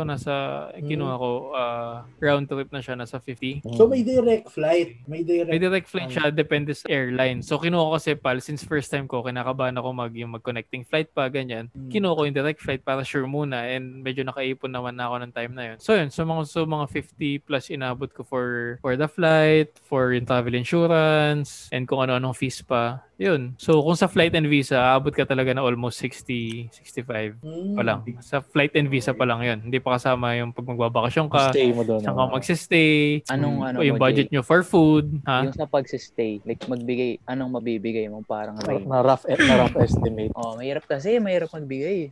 Mahirap magbigay, depende. Tulad sinabi ko kanina, Depende iba-iba talaga. yung tax per state, per city. Consider. Siguro, kung talagang gusto nyo nung legit comfortable 2 weeks, 3 weeks vacation, maganda ka na in peso siguro at least 200. Wow. Yan rin yung iniisip ko eh. Comfortable na yun, At as in, At least. nakuha nyo na yung Airbnb na gusto nyo, Makapag yung fast food ka na gusto nyo everyday. kainin, manood ka na NBA, kasama na lahat yun dun. So, yung 200, Mabibilan mo na ako ng Lakers. and more pa siguro yun kasi syempre medyo mahal din yung mga gear yan. Lakers gear medyo mahal din. So talagang budgetin mo pa yung 200,000 pesos na yun.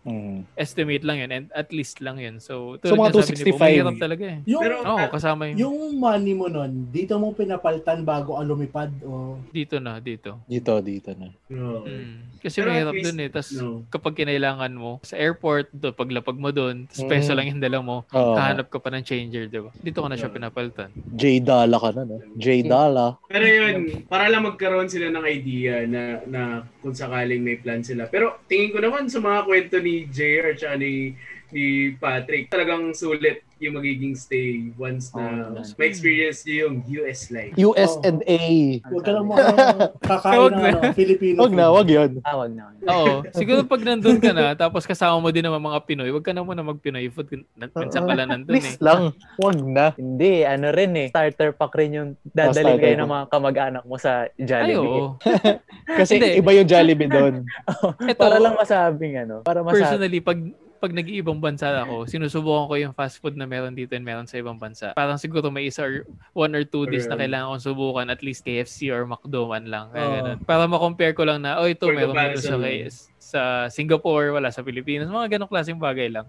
Pero wag mo sasanayin yung sarili mo na puro fast food na kung meron na dito, ba't ka pa kakain doon? Talagang experience mo talaga kung ano yung exclusive doon sa bansang pupuntahan mo. Ang curious lang ako doon sa visa application. Tingin mo parang malaking factor na yung kailangan may mga napuntahan ka ng ibang countries. Parang factor ba yun dun sa kapag titignan nila yung passport mo? Siguro kasi hindi siya tatanungin pero ine-inspect nila yung passport mo eh. So pag may stamp siguro, parang meron... Paano kaya pag may stamp ako doon ng Wadiya? Yun. Nagbigay na naman po siya ng lugar, mga kaibigan. Wadiya. Totoong lugar yun. Totoo yun.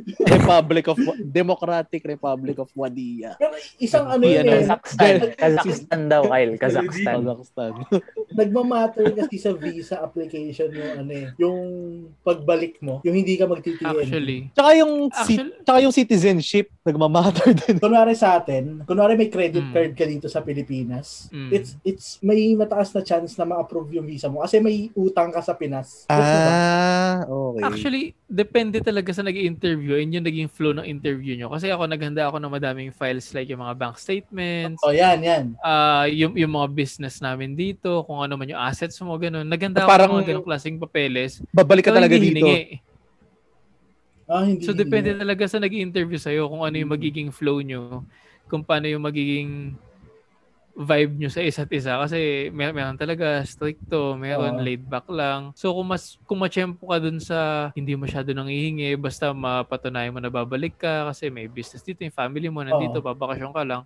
Ayun, goods yun. Pero meron kahit sabihin mo yung mga ganun, kailangan pa nila ng kung ano-anong documents para talaga bang babalik ka o nasaan yung itinerary mo o asan yung ticket mo. May mga ganun eh. So, talaga bang babalik ka, Rans? Hindi, yung isa yun sa natutunan ko kasi kapag visa. Sa US ka. Sa visa. Hindi kasi nabanggit ni Kyle na baka nagmamatter yung pagpunta ng ibang bansa. Pero or yung bank statement, yung bank, yung balance mo sa banko. Sabihin mo lang, Kyle, may expander ka mo. Oo, gano'n lang. Pakiiwan ko ba't? Question regarding dyan. Kailangan ba ng show money? Ayun, yung show money. I mean, kailangan mo talaga ng show money. Kung meron maganda na naman, meron why not, ka. diba? Maganda na Meron meron naman, ka. why not? Kasi tulad nga sinabi ko kanina, yung akin, hindi Para lang hiningi sure, yung para lang paperworks. sure. Pero pag hiningi, tas meron ka, edi plus points, di ba? Parang plus ligtas po. Pero hindi siya necessary katulad nung sa Japan, mga ganun. Oo, yung mga ganun. Parang pag tinignan mo din yung requirements sa US visa, sobrang konti lang talaga eh. Pero kumbaga sa mga fees, ang daming hidden fees na minsan kakailanganin mo talaga. So ayun, talagang case to case basis talaga siya, depende sa interviewer mo. Pag sa Japan ba, gaano ba ka parang factor 100 yata. 100 yun eh, 100 pesos. Like totoo ba yun? Yung show money? Lagi, parang legit yun. Parang kailangan madalas pakita mo yung statement mo? So yung ginagawa ng iba, nangungutang sila na para lang show money talaga. Like, bigay mo muna sa bank account ko yan, tapos babalik ko. Pagbalik ko dito galing Japan yan. Talaga? Ganun talaga pag third world country passport. Ang pinaka-powerful passport daw, passport, Singapore. Japan. Alam ko Singapore na eh. Mamaya sa natin, Google natin. Kazakhstan. Hindi. Para may tayo sa mga listeners natin. Bangladesh. Sinong mas tama? Ako o si Ranze? Sige, habang sinasearch comment below. Habang sinasearch ni Kyle, ano yung patapos na tayo, ano yung sana meron dito na andun para sa inyong dalawa? No, joke lang. Isip mo na. Tama si Rans, Japan. Tapos next Singapore. Ikaw mag-enjoy magtibag doon pag mo. Ano ba? Meron dito sana na meron doon na sana meron dito. Siguro kahit mga small mga maliliit na bagay lang, small things. Ito sa akin, medyo controversial siya sa US kasi sa kanila hindi pa din enough kasi unfair talaga sa part nila. Pero yung healthcare ng US pa kasi compare dito. I mean, essentially, hindi siya patas doon. Pero pag dinala mo siya sa Pilipinas, kung paano yung progressiveness noon. Goods na. parang kapag nagkasakit ka doon, tapos may ganito kang insurance and pasok ka sa healthcare, wala kang babayaran kahit isa sa hospital. So, pero talaga doon no? Insurance nation talaga yung US no? Puro private insurance. Hindi, meron silang public na kapag citizen ka. Meron nga pala, Obamacare. Pasok yun yung na. Yun yung national healthcare nila, di ba? Yung Obamacare. Tapos meron pang state. Sa state. Ayun, tapos transpo. Yung kwento ko talaga kanina. Nahumaling talaga ako sa transpo ng US. Compare mo dito. Isipin mo, nasa Las Piñas ka, tapos ganun yung transpo nyo. Ay, sarap. Hindi ako malilate nung sa UST. Tsaka si Po, lagi na siyang nandyan. Hindi na siya malalayuan. Hindi na siyang malalayuan pag may pag may trend from Bulacan to Las Piñas. Like yung roads, yung infrastructure, yung roads mismo. Kasi ang daming lane talaga din. Kaya pala na puputol si Po kanina. Nasa kasi siya? Brooklacan. Nasa Brooklacan siya. Tama si Po. Pilit. Ang gaganda ng infrastructure ng roads nila sa US. Dito. Ayaw nyo ba dito? Madami skyway. Dito. Hindi pasira, ginagawa. Ayun. Sinisira na ulit. Dito, tataas ng kalsada natin dito eh. Di ba? Ay, sa lang. Isingit ko lang Po, sa driving, anong pinagkaiba nila dito? Ayun, sasabihin ko sana, disiplina eh. Ayan. Parang sobrang Hindi, sabihin mo, lahat ng hot take, sabihin. Yun nga, yung parang disiplina lang. Baga may courtesy. Kahit madaling araw sa red light, stop. As in, bilang lang yung ilang beses ako bumusina doon. Ayun, yun nga yung parang nakuha ko kay Po na parang yung pagbusina. Tsaka yung pagsunod nila sa stop sign, totoo compare lahat. Dito, ikaw mag-a-adjust pag may yung kamay gumanod na Pag kinumpas na yung kamay, ikaw titigil Tapos siya na yung mali po yung liko, siya pa yung magagalit sa'yo, titignan ka pa masama. Oy! Bababaan ka pa ng bintana, Dumi-dumi mo! Ayun, tama. Ano pa po? Yun na, yung doon kasi parang yung mga may access lang sa kalsada, yung hindi naman sa pag-ano, pero yung talagang parang nafe-filter, nasa alam mo na yung talagang fit ka ba to drive. Kasi dahil doon sa DMV, tama ba? Yung stricto sila sa DMV doon isingit mo lang Po, 'di ba nagda-drive ka doon. So paano mo nakuha yung lisensya mo doon? Pa ako, internationalized. 1 year yun, di ba? Validity. May expiration. Dito kasi sa atin, hindi naman sa pero for me lang ha. For me lang naman na parang kahit sino talaga may access sa kahit sino may access. Yung video nung nakaraan, naka-professional pa pero student driver da. Alin yun? Isa Avanza ba yan? Hindi, yung ano yun eh, expander yun eh. Hindi ikaw yun? Hindi ako yun. Professional student driver? Sino Oo, Ricky Rubio? parang nadali niya yung nakamotor na sumingit. Hindi marunong mag-brake. Ano yun? Manual pa yung dinadrive niya. Dito sa Kasi atin, signal lang kamay pag kakaliwa ka eh. Labas na kamay mo ganyan. Sa kabila dito. Pero actually ano naman yun eh, basic naman yun. Yung ibang hindi na nagsisignal eh. Ang basic dapat may ano ka, may ilaw ka sa likod mo, signal light ka. Bagay, tama. Tsaka yung mga tricycle driver na or motor na gusto pa nila ng sa fast lane. Like, ayaw pa nila magpatalo. Parang, gagamitin pa nila yung elitista card na, bakit? Dahil lang ba? Okay. Yan ang nasabi. Kotse ko, nakamotor ko. Oo, di ba? Pero, dude, yun yung tama. Tama, doon tayo sa tama. Pero kasi may batas tayo. Lahat tayo dito nag-college. Pero ano yung form Hindi ako nag-college eh. Sige. Pero iba din kasi yung ano dun eh. Yung, community colleges doon, yung state colleges, etc. University. Doon ko, parang nalaman ko nga na ang mahal pala ng mag-aral sa mga universities doon. Kaya pala may college fund. Pero college loan or college fund. Kahit mahal, maayos kasi yung mga state colleges tsaka community colleges ito pa, sa Amerika. Yung mga public high school doon, mas magaganda pa. Totoo. Dalasan kaysa sa private. Well, syempre sa private, expect mo naman na private yun eh. Pero yung public high schools nila doon, sobrang gaganda ng mga campus. Talagang yun yung isang yung distinct educational system nila. Pag public schools doon, hindi siya public school hindi siya nilulockdown. Hindi dito kasi nilulockdown eh. Kasi maayos naman kasi, technically, dito naman din sa atin, maayos naman yung turo sa public school, pero kaso nilulockdown nga ng mga tao. Pati ng ng gobyerno. Ayun. Pero doon kasi why am I here? Joke.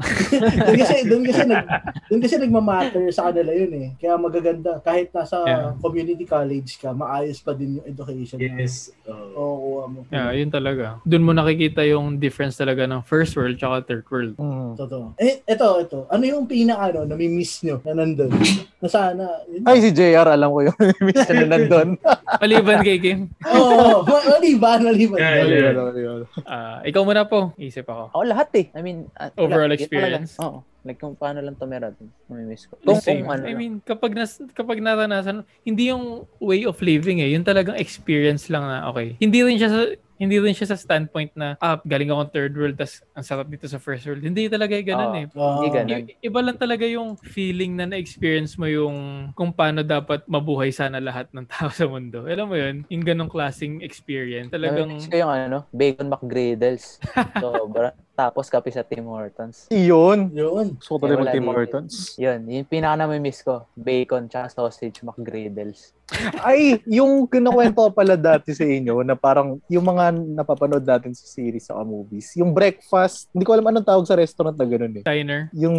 Tapos 'di ba parang doon sa table, kompleto na kagad yung condiments saka yung mga creamer doon. Parang ang sarap mag-breakfast sa gano'n. Sa mga ito pa pala, yung Denny's sa US, compare mo sa Denny's dito, God tier.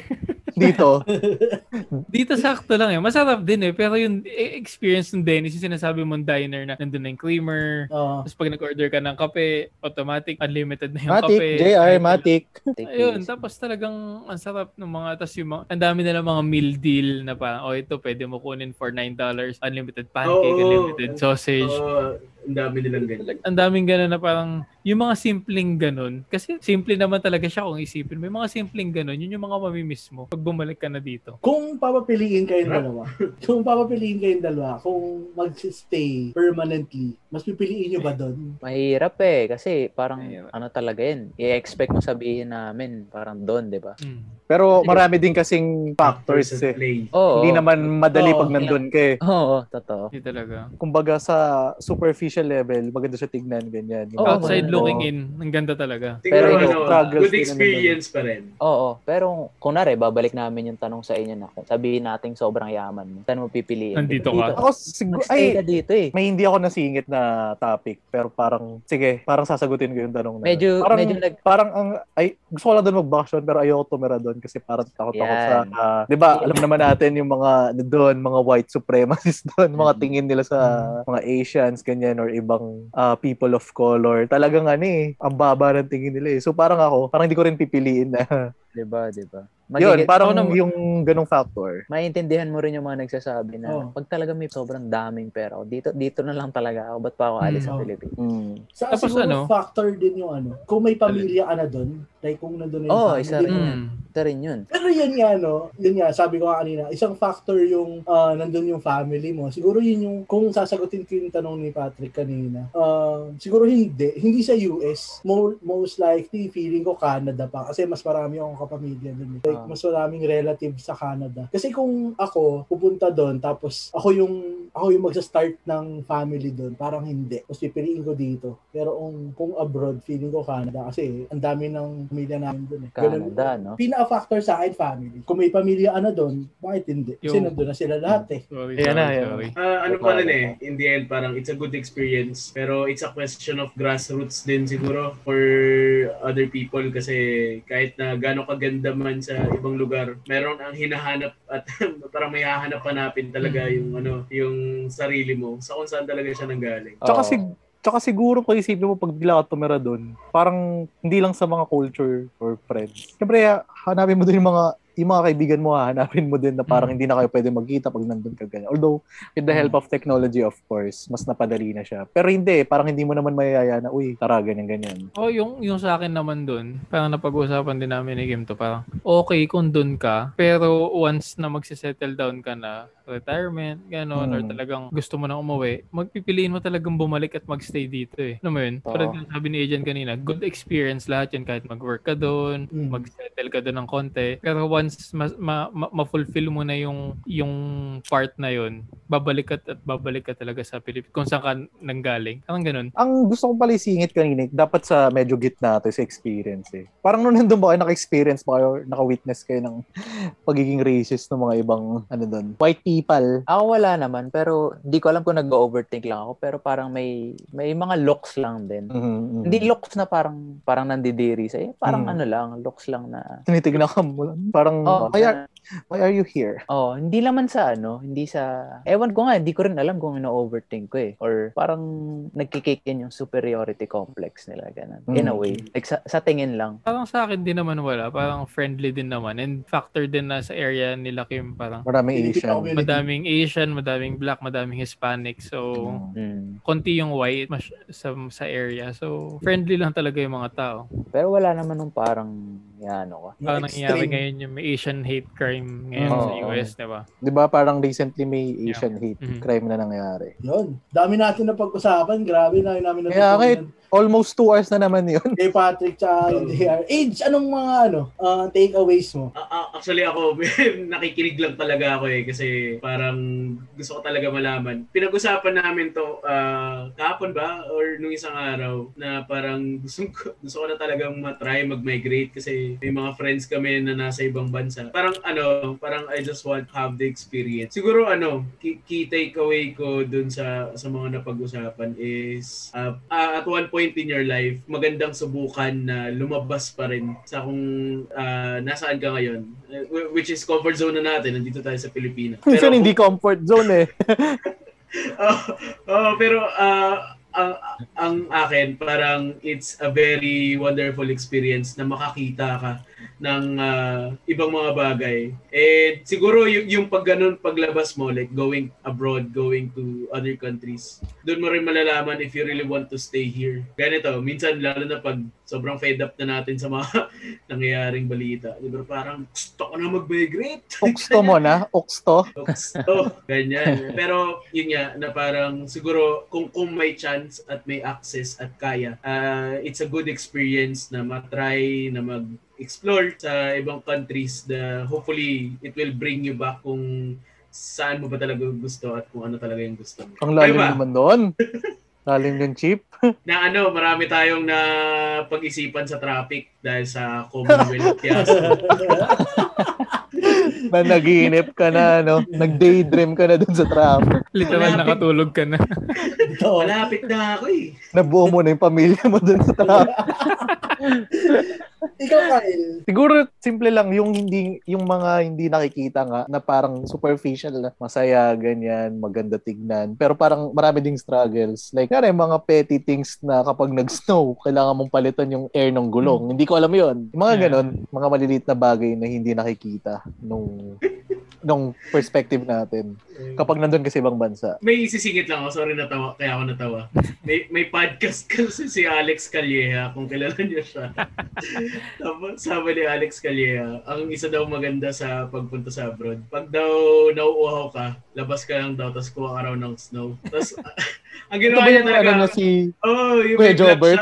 May vlog siya, tapos kumain siya ng bloke ng snow.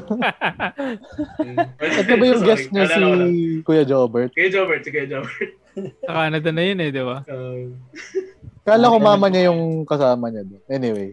Nakita mo naman sa lungkot sa mata ni Kuya Jobert. Oo. Hindi, joke lang. Masaya siya doon. Sana masaya siya doon. Ding dong! Sana lahat masaya. Cheetos na yung ngangatay mo. Hindi, joke lang. Yun din daw talagang mga No, ano yung pagyatos Ding dong sa bring. Nova. Tingnan mo nila. Pili ko yun yung title ng episode natin. DBT. Ding dong bring. Wag yan. Ako yung akin simple lang. Yung takeaway nung dalawa nung pa-conclude na tayo. Sobrang galing nung nag full circle. Shout out ulit sa tattoo ni Kyle. That's nice.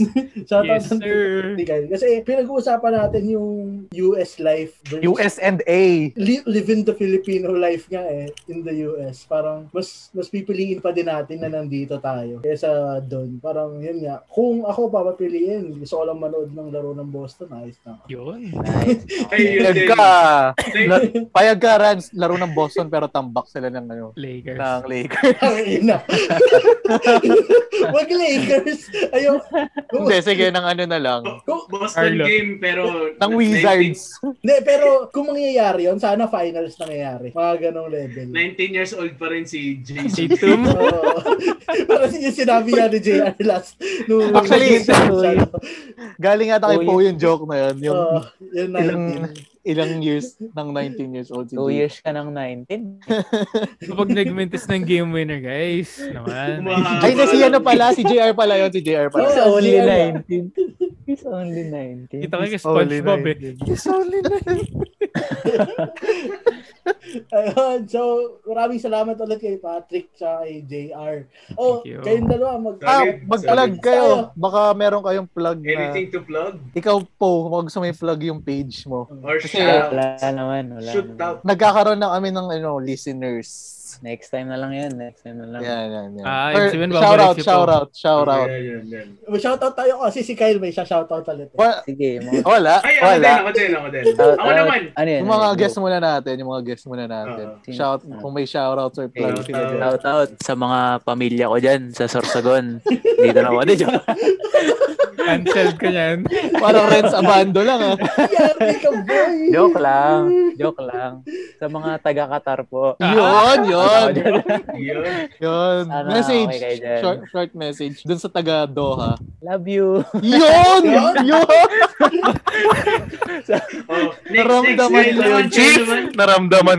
Ako, dyan sa taga Future. Love you. Wala ang pangalan babanggitin ngayon, Kyle? Wala. Na ako. Lalo na yung guest nyo, itong dalawa. si JR. Baka Ako, pagbati sa Los Angeles. Shoutout lang ako syempre kay Kim. Sabi ni Po, I love you. Syempre, hindi mo napapatalo dun. I love you din from Philippines to LA. From LP to LA. Yun. Last P to, Lower Akron. Ayun. Stay safe. Alam nyo naman, medyo mahirap COVID situation sa US kahit maganda na healthcare nila. Maganda na sa paningin natin, pero syempre sa kanila. Stay safe, guys. Stay EFAS. Ayan. Hindi. Si Kyle nag-shoutout dati. So, shoutout din tayo. Yan. Shoutout natin yung medyo, usual listeners natin. Shoutout kay Rio. Tapos, papakinggan daw tayo nung friend natin na si Aya. Yun. Kaya. Yun, so- Kaya si Rio? Ang tanong ng bayan, sino si Rio? Oh, Yan, kaya daw nag-shoutout. dami ka na naman tinatanong, Rans eh. Thank you ulit, Patrick. Thank you, JR. Thank you. Thank you. And Salamat. Pakikuha na lang nung namin, i-gcash na lang namin yung talent nyo. Talent fee. Saka yung libreng lumpia. Na galing sa factory. Natatanggalin naman. Thank you. Thank you, Salamat. guys. It's Thank an you, honor. sirs. Yun. Next time na lang na usapan ulit about All-Star. Yan. Handshake. Virtual What's dap. up, Brody? Antayin nyo pa yung mga next episodes namin, ano yung mga niluluto namin. Pero Ay, for now, luto! syempre, DBTK eh. Mali. Ay, Pero yun, that's our episode for the US and A life. And guys, that's Insert Conversation Point. Alam niyo naman, hindi niya naman ako papahamak. Alam ko naman yun eh.